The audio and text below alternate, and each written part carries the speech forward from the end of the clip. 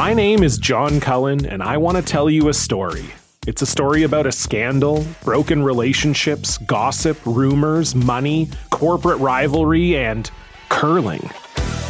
It's the story of Broomgate, how a single broom, yes, a broom, turned friends into foes and almost killed the 500-year-old sport of curling. It was a year I'd like to forget. Broomgate, available now.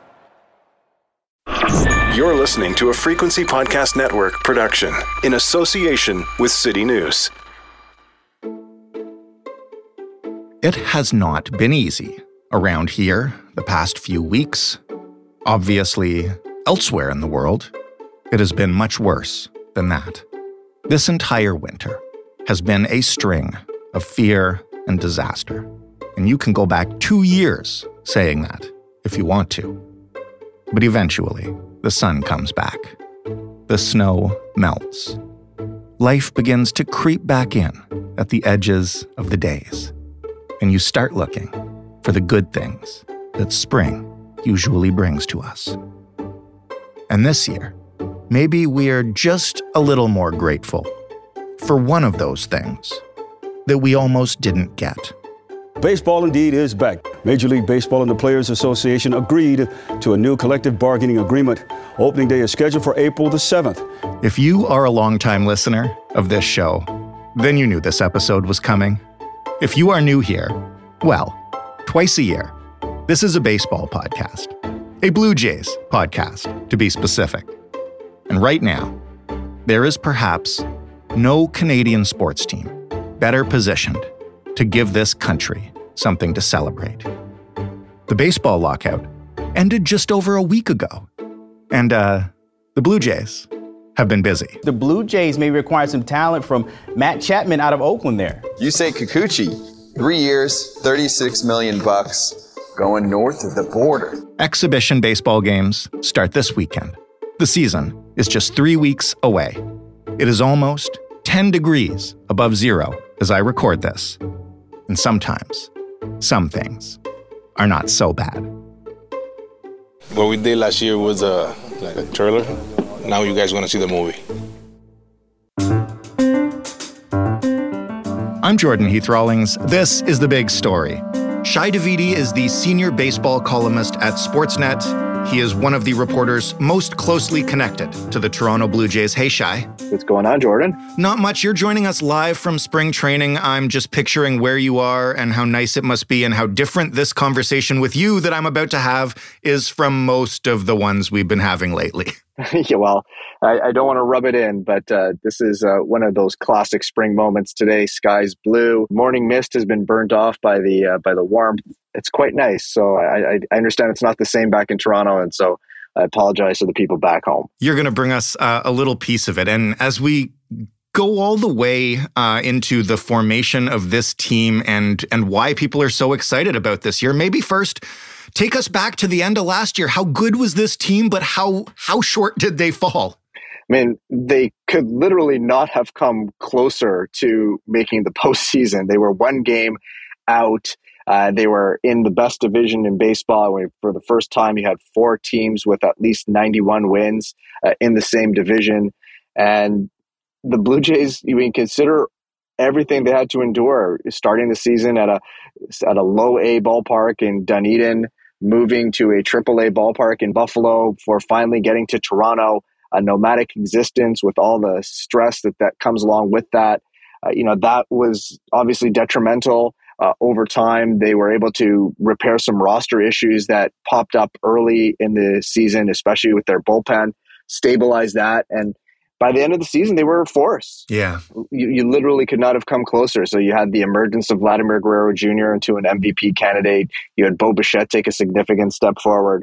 Marcus Semien, who departed as a free agent. He had a tremendous bounce back season.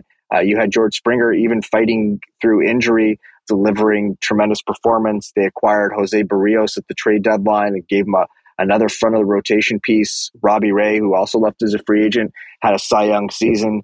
You just had a tremendous group. And, there are a lot of things to lament, a bit of a missed opportunity in some ways, but also in some ways a significant achievement considering everything they had to go through.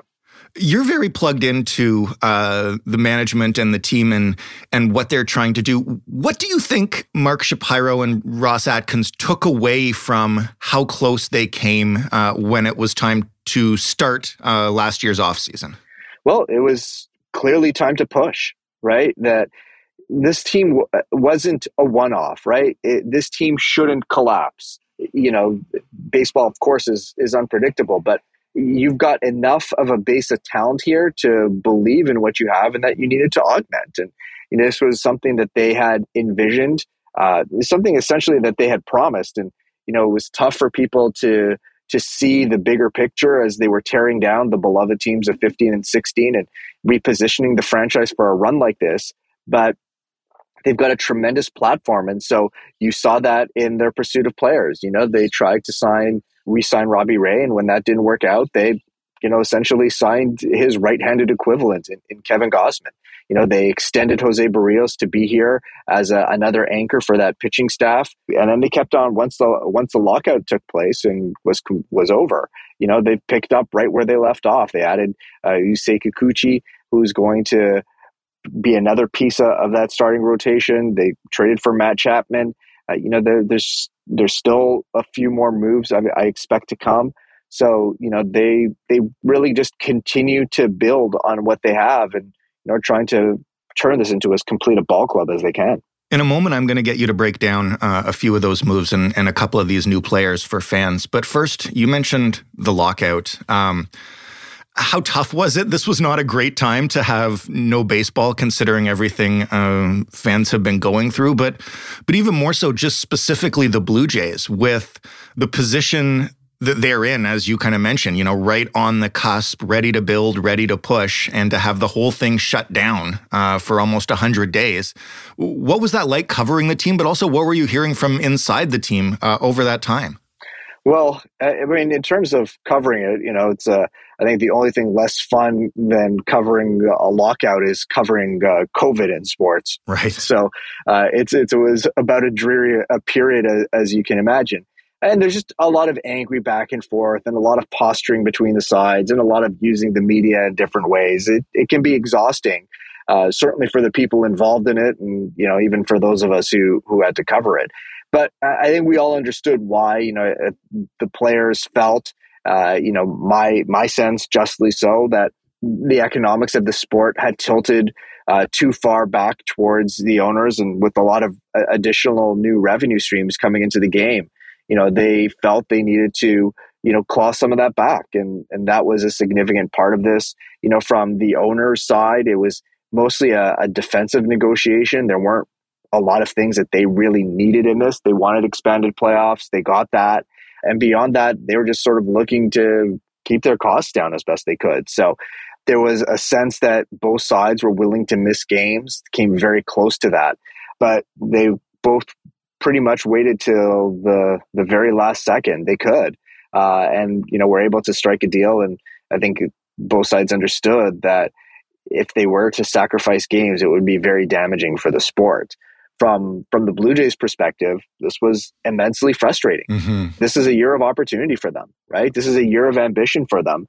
And, having a shortened spring training, instead of being able to make all the moves that they wanted to pull off during the off season and having your group ready on day one of camp, they're still making transactions a week into spring training. It's a very odd situation to have what's essentially the first week of December from a transaction standpoint occurring simultaneously as the first week of training camp. So that's been, a little bit head spinning for everybody in a lot of ways. But there was a sense that they could get through this disruption and a lot of determination. The Blue Jays players were very much staying on their programs so they could try to be as close as they would be in mid-March in a normal camp as this year when they arrived. And, there's a sense that they're not that far behind because of a lot of the motivation here. So certainly frustration, a lot of relief, and that's given way to a lot of excitement about the season and the opportunity ahead. I promise we'll talk about the team on the field in just 1 second, but for fans or listeners who, rightly so maybe, just completely tuned out the lockout and didn't want to hear any of that stuff, can you just quickly explain the on-field changes that we'll notice, maybe, like just what's going to be different as a result of the new collective bargaining agreement? Well, the first thing is that there'll be a universal DH, and that's something that both sides wanted, and is a logical point of progression. So no more pitchers hitting in the National League. So that's definitely a big one. The sides have will create a competition committee, a joint competition committee to examine rule changes. The Commissioner of Baseball, Rob Manfred, there's been a change in terms of he only needs to provide 45 days of notice now instead of a year in terms of imposing rule changes. So how that plays out, whether we see rule changes this year, we know that Major League Baseball would like to implement a pitch clock. We know that they would like to eliminate the shift. There's been discussion about moving towards bigger bases, which would essentially shorten the time running between them. That may create a little bit more activity on the field. So those elements are still under discussion. And another piece that fans will notice, obviously not this season, but next season beyond, is the move towards a more balanced schedule. So it's been very, very focused on divisional play. And in the coming years, every team is going to play each other at least once, including the interleague teams. And we're going to see a little bit less of an emphasis on divisional play. So, for teams like the Blue Jays, that means a little bit less Yankees, Red Sox on your schedule. That's got to be good news for the Jays, at least going forward. As you mentioned, the AL East with 4 90-win teams is pretty brutal. Yeah, and for me, I don't. Those games are usually entertaining, so I don't mind it. But a little bit more variety is nice. Right. I'd like to see more of the other teams and more of the other players. If you're a Blue Jay fan, generally they're only playing 6 games against the Angels each season. That's just 2 opportunities to watch Mike Trout, Shohei Ohtani, 2 of the most dynamic players in the game. So it's going to be nice to be able to see all the teams a little bit more often in person. And I think for fans, that variety will be a nice element.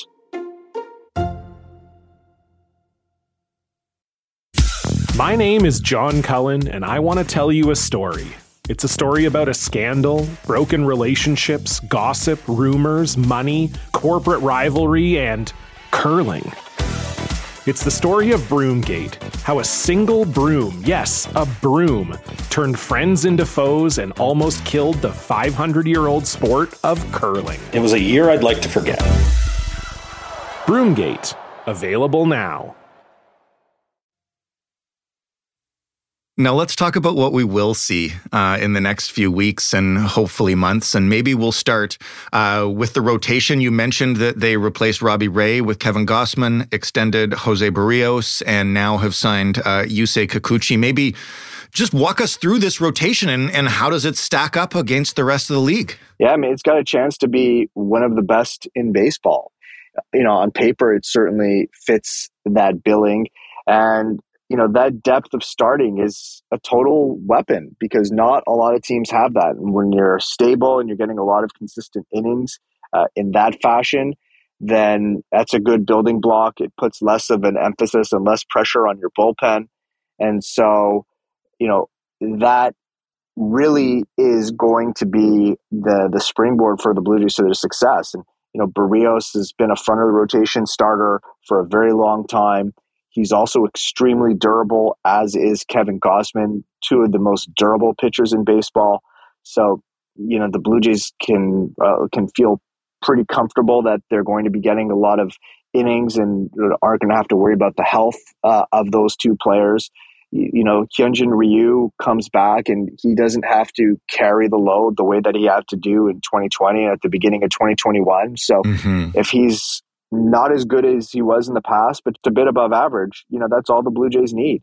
Alek Manoah is the youngest member of that staff. He's coming back after a very impressive rookie season and has a chance to, and the repertoire to continue growing. He's got, a couple dominant fastballs. He's got a slider that's an absolute weapon. Then Yusei Kikuchi is a bit of a wild card. He came over from Japan 3 years ago had very high expectations because of his stuff, and things just kind of went sideways for him in Seattle, and he really underperformed his abilities in some ways. So the Blue Jays have had some good success unlocking, some pitchers with that type of backstory. You think about Robbie Ray as obviously the prime example, but even with Steven Matz as well, somebody who just not been performing to his abilities, and, with a few adjustments here and there, he was able to reach some of his potential. So the Blue Jays are certainly hoping that the same thing happens with Kikuchi, and, he'll be closely watched. But, with all those guys, they don't need any of them to necessarily be a star. They can just be solid across the board. And in combination with the offense, that'll be plenty for this club. How good is the offense? We talked about Vlad Guerrero and Bo Bichette. Obviously, Teoscar Hernandez still there. Marcus Semien is not. What does this lineup look like as it stands? And, where are its strengths and does it have weaknesses? Yeah, I mean, it's a monster, right? There's no other way around it. Yes, it's a softball question. Yeah, it's really as deep as any. I mean, certainly the Dodgers with their pending addition of Freddie Freeman, that's a pretty impressive lineup too. The Yankees have some bangers in there as well. But you just think about some of the dynamism the Blue Jays have in that lineup. Bo Bichette can beat you in a number of different ways. Teoscar Hernandez can beat you in a number of different ways. George Springer can beat you in a number of different ways. Vladimir Guerrero Jr., I think, would be smart money to bet on MVP this year after the season he had. And, I think what he accomplished last season, as impressive as it was a beginning rather than an end for him. So, that group alone is pretty remarkable. And then you think about adding Matt Chapman with, his power and his on-base ability. He doesn't have to hit for a ton of average. He doesn't have to be a guy. But, he was in the marine layer sinkhole of Oakland for his careers and, the cavernous ballparks of the American League West primarily, and still put up big numbers. And now he's going to come into the American League East bandboxes in a slugging lineup. That's going to play up. Lourdes Gurriel Jr. remains a really intriguing offensive player. Danny Jansen, the catcher, he's hit at every level and was maybe found himself a little bit as a hitter. He struggled for the most part in his big league career, but there's more ability there. So there's reason to believe he can be a contributor too. I left defense till last because it's kind of the least sexy of the three aspects of the game, but it got a little more sexy with the acquisition of Matt Chapman. Maybe explain for fans who haven't seen him, because he usually plays late on the West Coast and don't have a lot of experience with him. Who is this guy, and how does he change what the Blue Jays can do in the infield?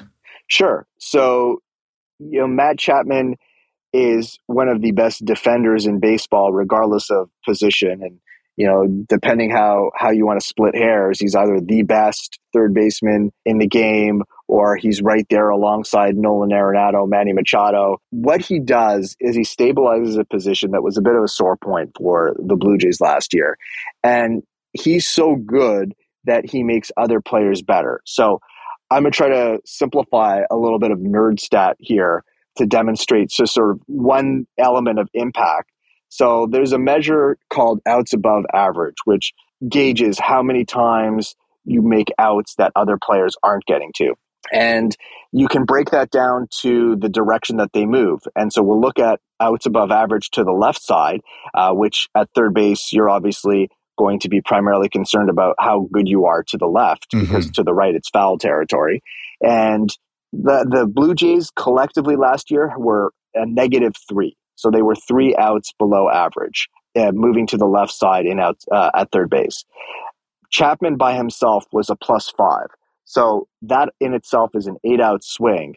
And having him there allows the Blue Jays to do a lot of different things positionally. And it also takes a ton of pressure off Bo Bichette, who at times would have to cheat to his right at shortstop to compensate for some of those shortcomings. And now he doesn't have to do that anymore, and he can maybe cheat to his left and then tighten up the hole up the middle. So, that's just one example, but it comes across on plays, on everything from how he charges balls, being able to get to bunts, being able to get to balls in foul territory, being able to make more consistent throws across to both second and first base on plays, so outs aren't lost in that way. The entire package has a chance to be extremely impactful. And even if he's a below average hitter, which he won't be, he will be a massive difference maker for this team because of his defense. So last question then, given all of this, which again is so much nicer than the questions I'm usually asking on this show, what is the mood like down there? You mentioned it's a beautiful day. You're talking to the guys, you're talking to management. What are the expectations and what's the vibe? It's just a lot of excitement, right?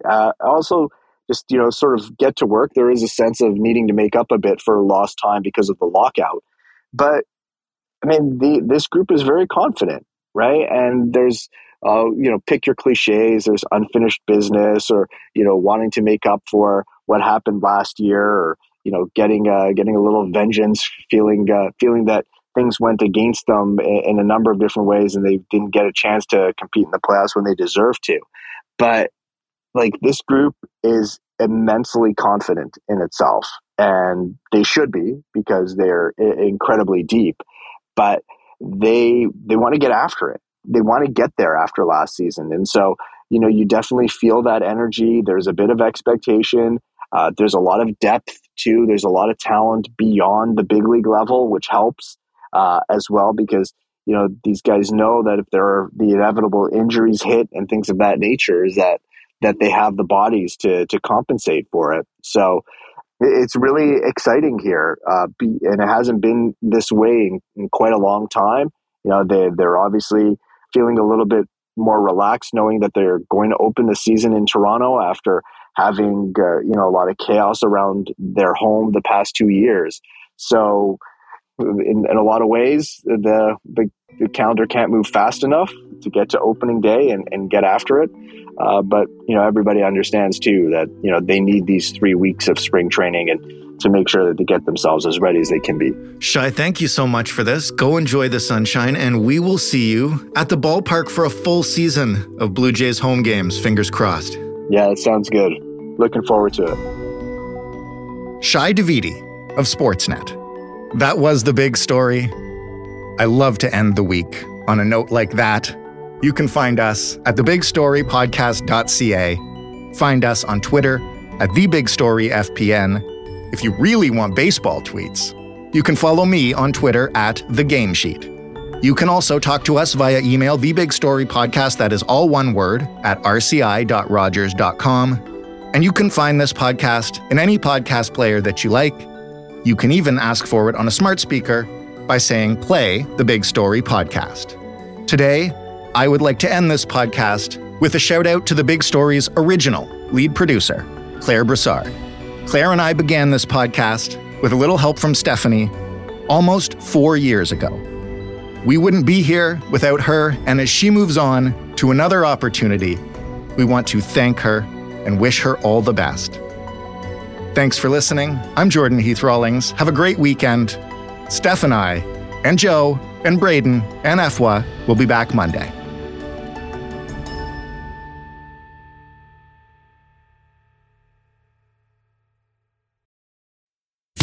My name is John Cullen, and I want to tell you a story.